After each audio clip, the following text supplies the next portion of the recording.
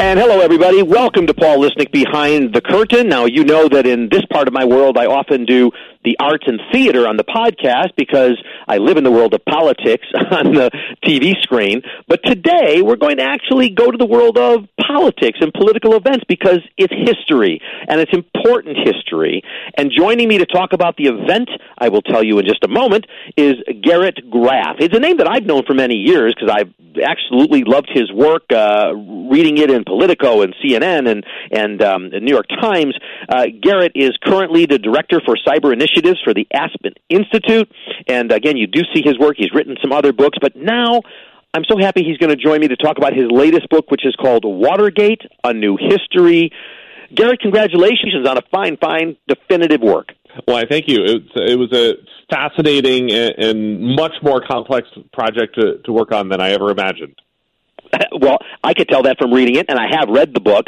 And in fact, I'm going to guess that a lot of interviews that you do, and I know it was my first question, but I'm not going to ask it, which was, why Watergate after 50 years? I mean, there hasn't been a book written about this thing for probably the last 25. What made you turn to that? But I'm not going to ask you that question because I think it's too common. What I want to ask you is, for folks who think they know Watergate and know everything there is to know about Watergate, will they learn something new from reading your book? Absolutely. And I think, to me, that was the main reason to write this book, which is that the Watergate story that we think that we know, the one that has been handed down to us by popular culture and history over the last 50 years, actually turns out not to be the real story of Watergate. And it's certainly not the story that we now understand with all of the history that we have learned over the last 50 years. And what I mean by that is, and you mentioned this just as an aside in your question there, but I think it's actually an important point, that Watergate is a story that has been sliced and diced in 1,000 different ways over the last 50 years. But it had actually been more than a quarter century since the last time anyone sat down to try to write the full story of Watergate start to finish. And that really there are three things that have really dramatically changed our understanding of Watergate and what took place in that period from 1972 to 1974 that have really only come into focus in the last 25 years. And the first of them is the simple identity of Deep Throat. We have this idea in pop culture that Deep Throat was some pro-democracy figure, fighting for truth, justice, and the American way, and Nixon insider disgusted by the corruption that he saw in the Oval Office. And what we've now understood is that's not who Deep Throat was at all. That Deep Throat was FBI Deputy Director Mark Felt. And that Mark Felt was actually in many ways a figure familiar to many of us who have had embittered work colleagues who feel that they have been passed over for a promotion that they deserved. And Mark Felt had spent years trying to be the sort of director in waiting when J. Edgar Hoover finally left office. And then just 6 weeks before the Watergate burglary, J. Edgar Hoover dies. And rather than appoint Mark Felt director, Richard Nixon brings in an outsider, Pat Gray. And so Mark Felt launches his own personal campaign to sink Pat Gray, the man who he thinks has stolen his job. And he turns out not to really care about Richard Nixon at all. And one of the most fascinating aspects of this is that we come to understand that actually Mark Felt knows a lot of damaging information about Richard Nixon that he never bothers to tell Bob Woodward or Carl Bernstein. And that in many ways, he only is interested in leaking to the press if it hurts Pat Gray. And so this story really tries to reconceptualize and recontextualize our understanding of Mark Felt and his actions. And before you go on to the second and third things, which we've learned over the years, let me just, a little follow-up to point number one, which is, of course, people whose knowledge of Watergate is the movie, All the President's Men, will remember that the great Hal Holbrook plays Deep Throat, who, as you say, we now know is Mark Felt. And so this is kind of an aside, but how is it dangerous? Is it risky in society that for those people who want to draw their conclusions based on what they've seen on the movie screen, it is so far from what the reality was? As you say, Mark Felt, unlike Hal Holbrook in the role, was not driven by sort of saving America. Is that a bad thing for society? Is it dangerous at all? Or is it like, hey, it's the movies, that's what you get? I think in many ways it's the movies and that's what you get. I think that the bigger challenge of All the President's Men in the public consciousness is actually less about the challenge of Hal Holbrook and Deep Throat in that, and more the way that it simplifies the Watergate story as this sort of mano-a-mano battle between Woodward and Bernstein and the Nixon White House. And that in many ways, one of the things that I really tried to correct in my telling of Watergate in this book is that Woodward and Bernstein matter, but not in the way that we commonly understood. That they were actually part of a constellation of about a half dozen reporters who helped keep the Watergate story alive from June 1972 until March of 1973, which is when the Watergate story finally breaks wide open and achieves its own natural momentum into those explosive summer Watergate hearings that many people of a certain age will remember. Like me. And that what the sort of the danger of All the President's Men as popular culture is the way that it sidelines and writes out of the story a whole host of other reporters who matter, but then also a whole host of other heroes in the House, in the Senate, in the special prosecutor's office, people who really do important work to bring Richard Nixon and his corruption to justice. And you write about this in the book, but I think what people should understand is when we hear the names Bob Woodward now, Carl Bernstein, these guys are, I think Woodward's like 79, Bernstein just younger than that. I mean, they're basically hitting 80. The bottom line is when they were doing this investigative reporting, they're in their 20s. So the Woodward and Bernstein that we know of now is these, I don't know, maybe even people you look up to and so many reporters look up to, but back then, they were us. They were the young people, just right, just biting down their teeth on new skills.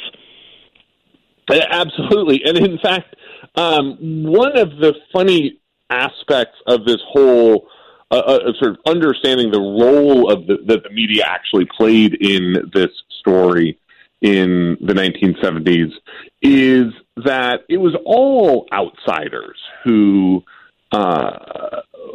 helped drive this story forward, because in many ways, the insiders in the Washington press establishment trusted Richard Nixon's denials. I mean, they went to these fancy cocktail parties where Henry Kissinger and other Nixon aides would say, don't, just forget about this Watergate stuff. Nixon wasn't involved at all. And that it was really only the outsiders and the young outsiders who were willing to try to do the heavy investigative legwork to actually disprove those denials and show the ties between the burglaries and the dirty tricks and ultimately Nixon's campaign and Nixon's White House. And I don't want to take you off track of, you said there were three points that you needed to make, but I want to sort of throw something at you and see if this doesn't guide you into one of the other 2 points. If it doesn't, just take me where you want to take me. But one of the very famous phrases that comes from Watergate, I mean, to today, is through the Trump years. The famous phrase, the cover-up is worse than the crime. We hear this day and night whenever we're talking about a scandal. What I gather from your book is basically you saying that's not necessarily true. In Watergate, the crimes were pretty bad, and there was more than one. Exactly. And that's really... that is actually the second point that I was driving towards in trying to retell this story of Watergate, which is that what we now understand is that, America thinks of Watergate as the burglary on June 17th, 1972, but that actually Watergate was less an event and more a state of mind. And it is this dark, corrupt, paranoid mindset that Richard Nixon brings into the White House, and that really serves to encompass an umbrella of about a dozen distinct but interrelated scandals that unfold from 1968 right through 1974. Well, I was going to say, Garrett, because you just mentioned June 17, 1972, and one of the things I learned from the book, everybody thinks that's where this game starts. That is not where this story begins. Exactly. And that this is one of the things that has most shifted in the last decade, is the way that we now understand that Watergate really begins in the shadow of the 1968 campaign. And it begins with a series of events known as the Chenault Affair. And this is, in many ways, the actual original sin that begets all of the other scandals of the Nixon years. And that in the fall of 1968, Richard Nixon, as a presidential candidate, the former vice president running against Hubert Humphrey, the sitting vice president, Nixon and his campaign director, John Mitchell, work with this woman named Anna Chenault, a Washington socialite, to interfere in the Paris peace talks with the South Vietnamese government as the Johnson administration is trying to bring the Vietnam War to a close. And Nixon tells the South Vietnamese to keep the war going, to reject the peace talks, and that he will give them a better deal if he's elected president. And so these allegations are actually some of the most serious and treacherous allegations we have, approaching outright treason against any major political figure in the 20th century. And that Richard Nixon, President Johnson, in the final days of the 68 campaign, is confronted by Lyndon Johnson over this. Johnson discovers this treachery and confronts Richard Nixon. Nixon denies the whole thing, but as we now understand, Johnson decides to bury the whole event, classify it and bury it after Richard Nixon's election. But Richard Nixon knows that Johnson knows. In sort of Edgar Allan Poe Telltale Heart style, this secret, this treachery, eats away at Richard Nixon and becomes the thing that he needs to protect above all else. And so it drives his overreaction to the Pentagon Papers in the summer of 1971, because he is afraid that these details of the Chenault Affair are going to come public.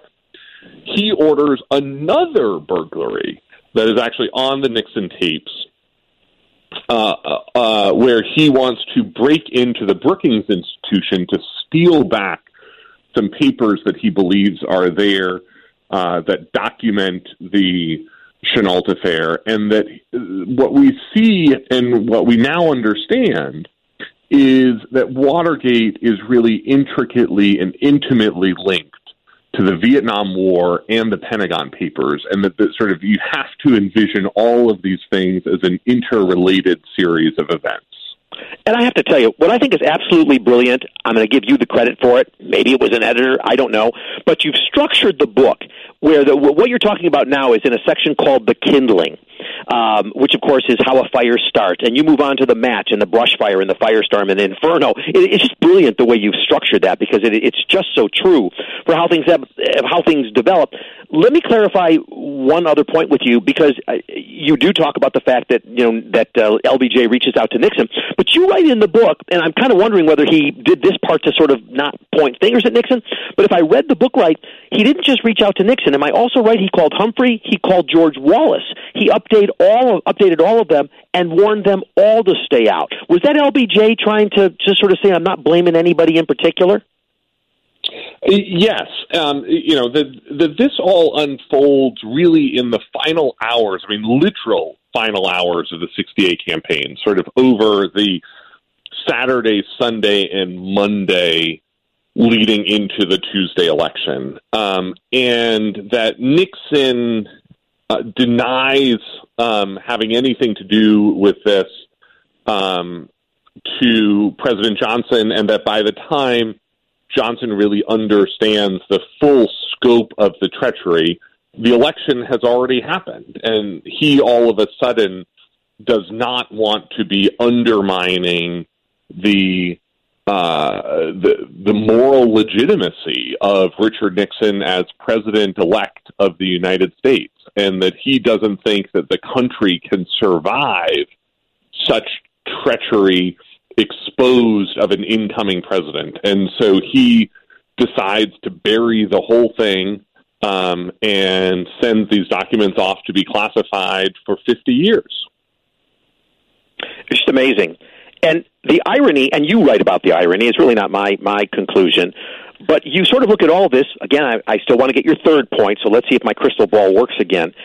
You sort of write about the fact that you say, this was meant to be a completely secret plot. Even LBJ, hides all these records or classifies them so they're not going to come out.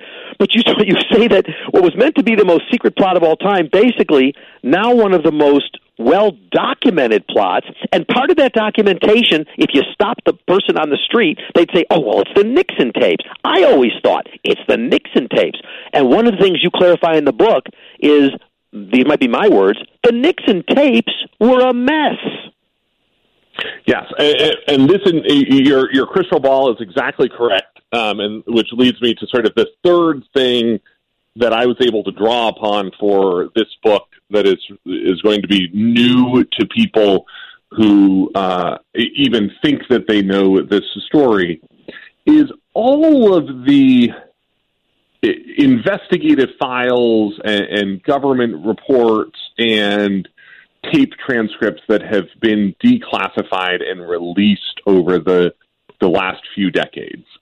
Because what we really have seen is this flood of documents that have come as people have died, as archives have opened, as files have been declassified, and as scholars have worked to decipher the Nixon tapes. There have been 3 volumes out, released in the last 20 years, including the most recent, just about 7 years ago, of Nixon tape transcripts from his presidency, almost 3,000 pages of documents and tape transcripts that have come out, plus tens of thousands of new pages of investigative materials that helps paint a broader understanding that this was not, 5 burglars, yada, yada, yada, Nixon resigned. That actually the full scope of Watergate encompasses charges against 69 people. Fully 69 people were indicted and charged in the scandals growing out of Watergate, including, the Attorney General of the United States, including the Commerce Secretary. The two cabinet officials put on trial together. Mark Felt actually faces his own set of charges separate from the Watergate scandal. And even actually New York Yankees owner George Steinbrenner is indicted and ultimately found guilty of campaign finance violations related to the Watergate scandal for his illegal contributions to the Nixon campaign. This was a much bigger, much weirder, much zanier, and much darker story than any American really remembers, up to and including that actually a U.S. congressman commits suicide in the midst of this scandal when it is found out that he is likely guilty of campaign finance violations relating to Watergate. I think what makes the book so important today, unless you disagree, is your point that Watergate, and you've said this, was not an event, it was a mindset. And you can't help, especially when you do what I do and you cover politics, daily on television, and you can't help but try and apply it to the Trump years and what we've been through and talk about the mindset. And you make it clear in the book that, because some people would say, how does this even happen? And you say, again, the mindset, the arrogance, the blindness of the people who surround the president. They're in their own bubble. That's what Nixon was all about, and I'm guessing you would make that. And you follow Trump, you write about Trump, so I don't think I'm taking you off the page here.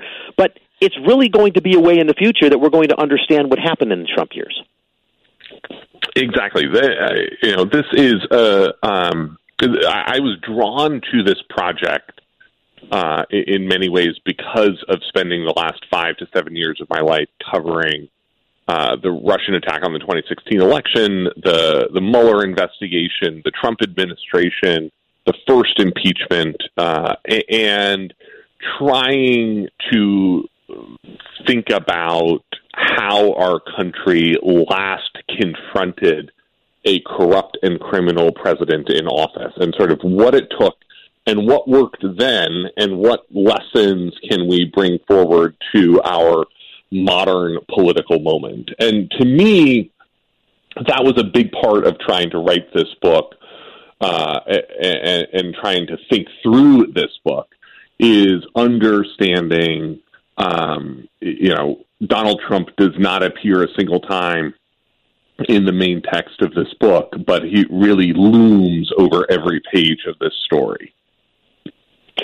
Well, the parallels, again, for anybody that follows the news and is reading your book, I mean, Archibald Cox, the special prosecutor in the Watergate days, gets fired. I mean, Donald Trump, right, wants to get rid of Comey. And you can just see how the powers of the president get exercised in a way where the person in that role attempts to protect themselves by removing those who could challenge their power.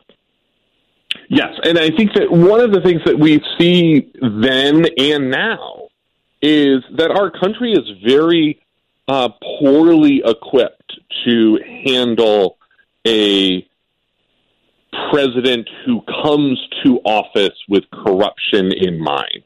That we do not have a system that is particularly well suited to trying to remove and investigate a president once they are in office. And that actually, in many ways, the most important thing for our system is keeping anyone with those desires far from the Oval Office in the first place.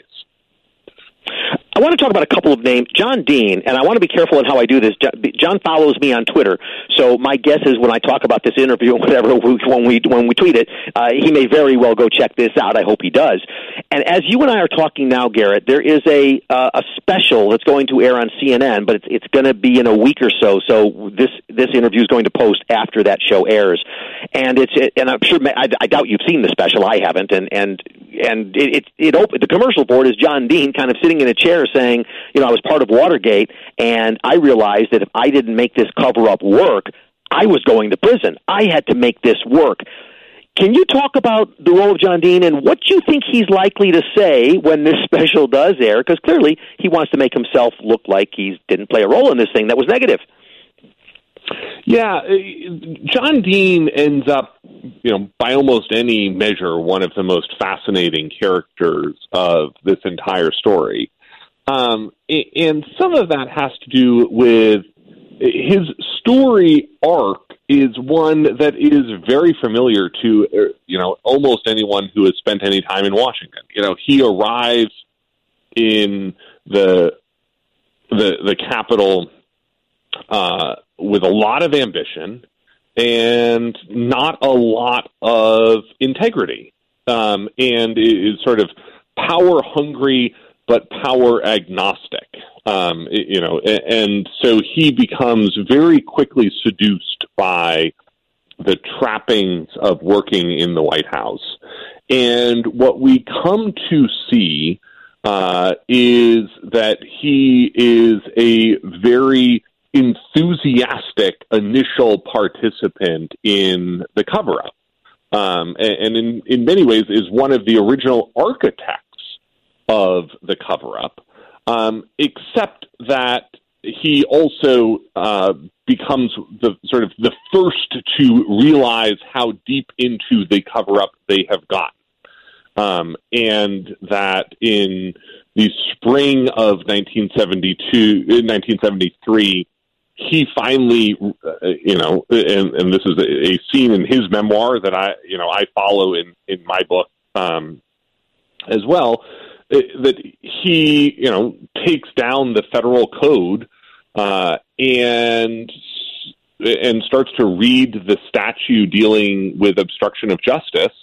and realizes that he is effectively already guilty of everything that has that obstruction of justice calls for, and so he becomes the first to turn and begin to cooperate with prosecutors, and that this is in many ways the signal moment where Watergate begins to turn, and that it is his cooperation with prosecutors and then ultimately his Senate testimony before the Ervin Committee in the summer of 1973 that gives America the first picture of the corruption that was taking place inside the Nixon White House.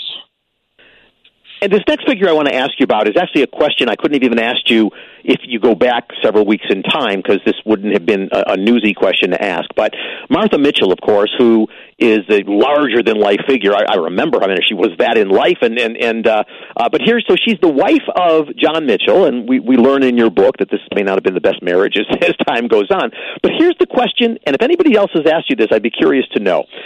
I thought, who is it one could compare Martha Mitchell with today in this larger-than-life figure? And tell me if I'm off base, but Ginny Thomas is where my mind goes with regard to the influence, the growing larger-than-life figure. Is that an off-the-base comparison? And talk about why Martha Mitchell was indeed larger-than-life. Yeah, Ginny Thomas, by the way, being the wife of Clarence Thomas, U.S. Supreme Court Justice, for listeners who don't make that connection, who, of course, we're learning more and more had tried to influence the outcome of the election. Yeah, Martha Mitchell is one of the most tragic figures of the Watergate story in many ways. She is, as you said, the wife of the wife of campaign manager, then attorney general, then campaign manager again, John Mitchell. She comes to Washington in 1969. This loud, outspoken, brash woman, the mouth of the South, native of Pine Bluff, Arkansas, and that she becomes in many ways, I think, the first political pundit, conservative political pundit in American life.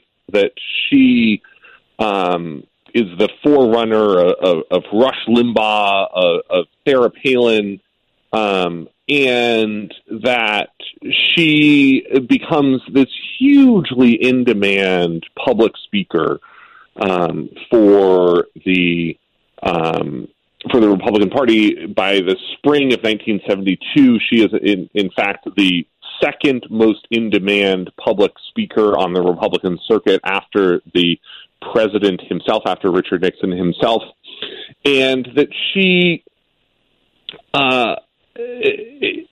has some serious mental health issues. She has a serious problem with alcohol, and that she in the wake of the Watergate burglary, her always strained marriage with John Mitchell unravels very quickly. John Mitchell finds out about the burglary there in California, and she is left behind by him because he doesn't want her to see the news that James McCord has been arrested as part of the burglary. James McCord, the security director of the Nixon campaign, and someone that Martha Mitchell will immediately recognize as one of her former bodyguards on the campaign. And so he leaves her in California under guard, and she's effectively held captive there for the week after the Watergate burglary. At one point, she tries to call for help to a reporter named Helen Thomas. Her bodyguard wrestles the phone from her, rips it out of the wall, holds her down, and shoots her up with a tranquilizer. And their marriage unravels very quickly, as you might imagine, from there. And they are ultimately divorced amid Watergate as John Mitchell faces his own criminal charges. And she dies very quickly after the end of Watergate in 1976. And this becomes, sort of through all of this, she is forgotten very quickly. And that it's only been within the last sort of 5 or 7 years that people have tried to bring her back to the center of Watergate. I think the Ginny Thomas comparison you make is an interesting one in terms of the sort of behind-the-scenes influence in the Republican Party. I think where the analogy falls apart, as I think you would agree, is that Martha Mitchell ultimately turns on Richard Nixon and her husband, John Mitchell, in a way that Ginny Thomas is, sort of first and foremost a loyal servant of the cause. I agree completely. So it's not the perfect analogy, but it just struck me, maybe because Ginny Thomas is so much in the news. I have two other things I want to ask you about before we run out of our time. And one, of course, is as we all ready now for the hearings, the January 6th hearings, and all that those will put forth. Of course, you can't help when you're reading your book, Watergate, you can't help but think of the Sam Ervin hearings and those hearings that went on. So a two-part question. Number one, the Sam Ervin hearings made a huge difference back then because, first of all, you didn't have the cable news chatter at night to either, to tear things apart before it ever started or do the kind of analysis we're going to get this time around. And then, secondly, there's so much out there, about all of this already. Do you think that these hearings even make a difference? Are we in a time and a place that difference can't be made? We also don't have the Barry Goldwaters in this period of time that you had in the 1970s, who essentially could go to Nixon and say, "You're resigning because you're going to get impeached." Yeah, I think it is too soon to tell. The January 6th hearings, how they might ultimately change public opinion. I think their challenge. And again, to your point, we're recording this before the first hearings actually air, is that as far as we know, they don't have their John Dean. They don't have the sort of intimately involved conspirator who now wants to lay out the whole plot. And that you need someone like that to help galvanize public attention and underscore the level of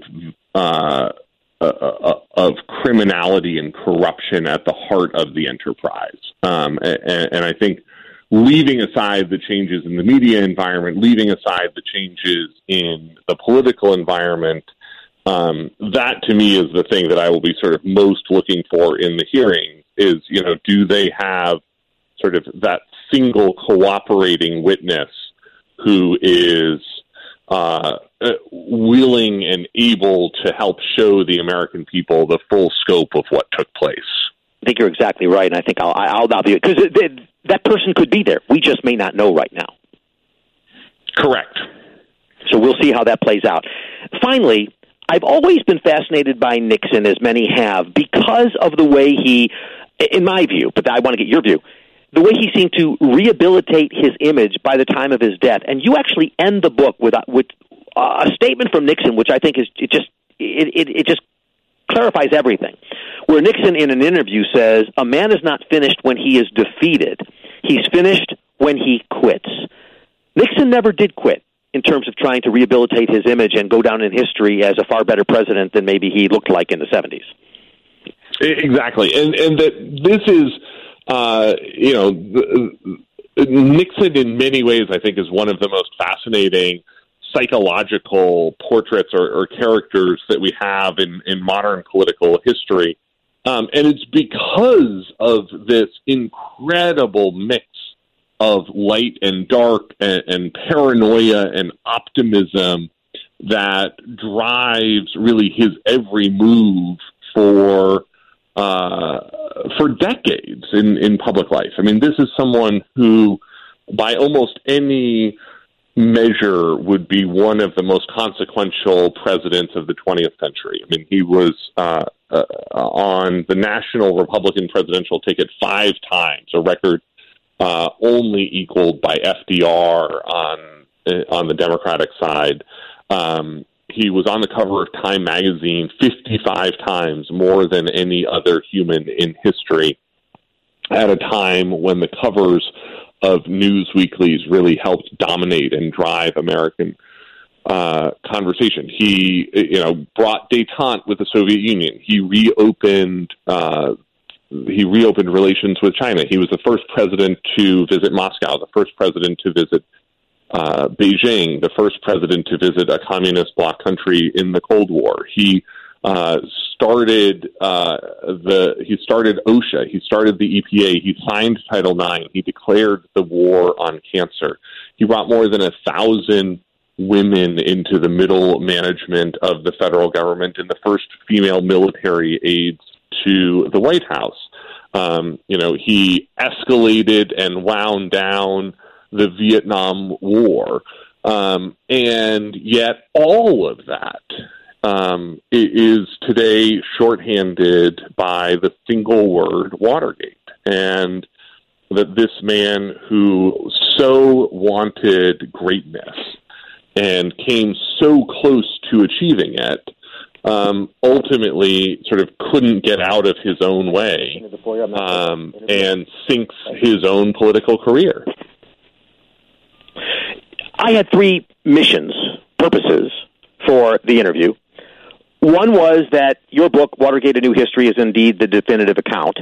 I think you've illustrated that, and just reading it and showing how history is not what we expected it to be is the proof of that. But I also wanted to show our listeners that this book needs to be read not just to understand correctly the history of Watergate, but so that we can actually use it as an eyeglass, if you will, towards current events, things we've been living through, and also for a look to the future, because I don't know that anybody ever thought we were going to lose our democracy back in the 70s, but they do think that now. And I think this book kind of fits all those pieces of the look back, the look forward, and a lesson. Would you agree that that's part of what you want us to get out of it, not just the past, but a look at the future? Exactly. I think that in many ways, Watergate is a story of how the American system works, and the delicate ballet and dance that it takes with our system of checks and balances to bring to preserve American democracy, to carry American democracy forward to a new generation.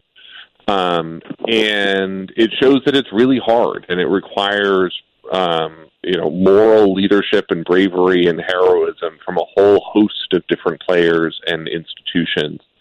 And I think it is impossible to read a book like this without looking at our modern times and wonder whether we have that same ability to preserve American democracy for the next generation. The book is Watergate: A New History. Garrett Graff, I congratulate you again. Listen, I've written a bunch of books, but if they go over 200 pages, I'm exhausted. So this is just an amazing feat. And kudos, too, on your last best. It may not be your last one, but the best-selling book you wrote, The Only Plane in the Sky, another important work. So I continue to follow your career. I can't wait for the next thing you tackle. Maybe I'll ask you that. Do you know what the next thing you tackle is?